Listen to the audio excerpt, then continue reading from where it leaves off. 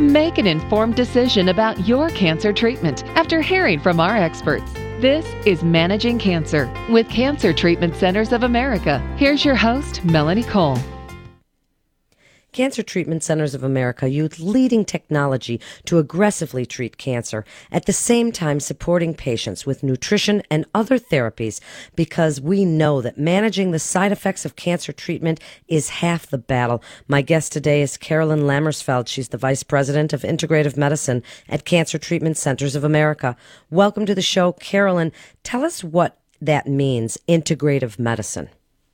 Sure. And integrative medicine is a field that can actually be used to manage many diseases. In oncology, we kind of refer to it as integrative oncology, and it's an approach that combines treatments from standard medical care for cancer, so chemotherapy, radiation therapy, surgical interventions, combining that with complementary therapies like nutrition, physical therapy, acupuncture, psychosocial or mind-body support, spiritual support.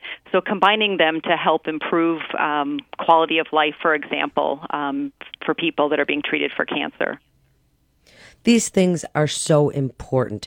Tell us how you work as this team approach, bringing in nutrition therapy and chiropractic and mind-body medicine. How do you bring them all together for the person, the patient? Sure, yeah, absolutely. And it's interesting, most of the literature shows us integrative oncology, integrative medicine is very commonly used by people during cancer treatment. So the literature shows us anywhere from 40%, even up to 83% of people being treated for cancer are using these methods. Sometimes they're actually seeking them out on their own and may or may not even be communicating that to their oncologist, for example. So this raises all kinds of concerns with safety and interactions and efficacy.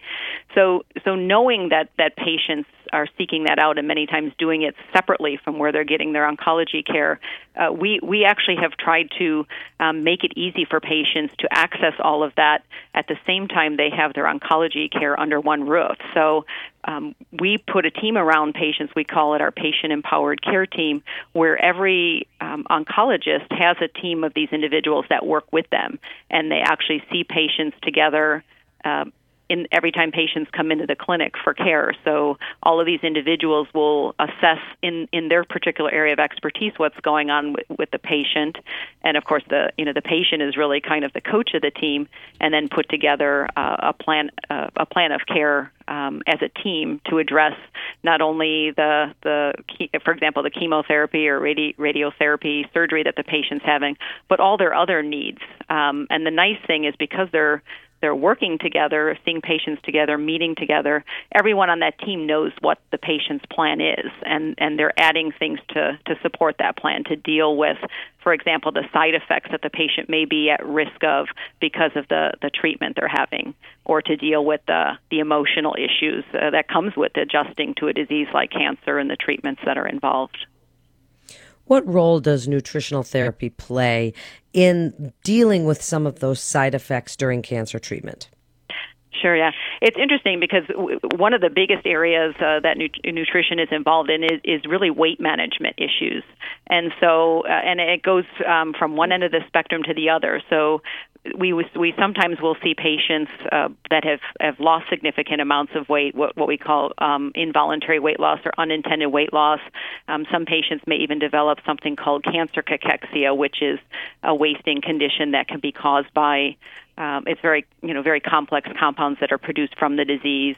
And then, again, if you don't, sometimes the side effects can make it difficult to eat as well. So a lot of what we do is dealing with that. So many of our patients come to us already malnourished. They've lost significant amounts of weight and muscle, and so we're trying to develop a plan with diet and supplements. And actually, this is where the integrative approach is very helpful too, because sometimes the patient may also be having difficulty eating because of depression. So we'll deal with that. We'll put the dietitian will put a plan together from a diet supplement standpoint to try and help with weight gain, and then our physical therapist will be working with patients to help them do activity to build muscle back, so they're gaining back important tissue and not necessarily adding back fat tissue or adipose tissue. So that's one role, and again, we'll be making different diet modifications, using different food or other supplements to help with some of what we call nutrition impact symptoms. So a loss of appetite, nausea, taste changes, maybe even bowel changes. So that's one end. And then it kind of goes across the other spectrum. Another role our nutrition and our registered dietitians and really the integrative care team work on to help patients who maybe have extra weight. Many times we're first trying to make sure they don't gain weight during treatment, and then working with using behavior modification to try and establish different eating and activity behaviors to help them achieve and maintain a healthy weight after treatment to reduce their risk of a recurrence or another chronic disease. Tell us about the mind-body medicine, and what does that have to do with helping that patient deal with some of those side effects? Yeah, I mean, as you can imagine, a diagnosis of cancer is life-changing, and so our mind-body team is working with patients from day one also. And so I mentioned, even in the context of weight issues, depression, our mind-body therapists are there to establish a relationship with patient to help them work through some of the adjustment of having a disease like cancer and the treatments that are involved. And with weight issues, that even goes into if somebody's trying to achieve and maintain a healthy body weight or just a healthy lifestyle in general, working with them to identify what their motivation is and any barriers that may be making it difficult for them to eat healthy or be active, for example. They also work with families, so children whose parents are being treated for cancer. And then there's a whole range of services that are designed to help with stress management, for example, and managing some of the side effects. So we have Reiki therapy, for example, laughter therapy, animal therapy, yoga, Tai Chi, anything that can really help patients manage stress and, again, hopefully help with fatigue and quality of life during care. So those are all available to patients every time they come in for treatment. It really is so important to treat that whole person. And in just the last few minutes, Carolyn, what should people be thinking about when considering integrative approaches to cancer treatment? Well, I think one of the things is obviously get as much information as you can. Always get a second opinion, particularly if you're looking for an integrative approach and not getting it. Our website at cancercenter.com may be helpful. The Society for Integrative Oncology is another good resource to get information.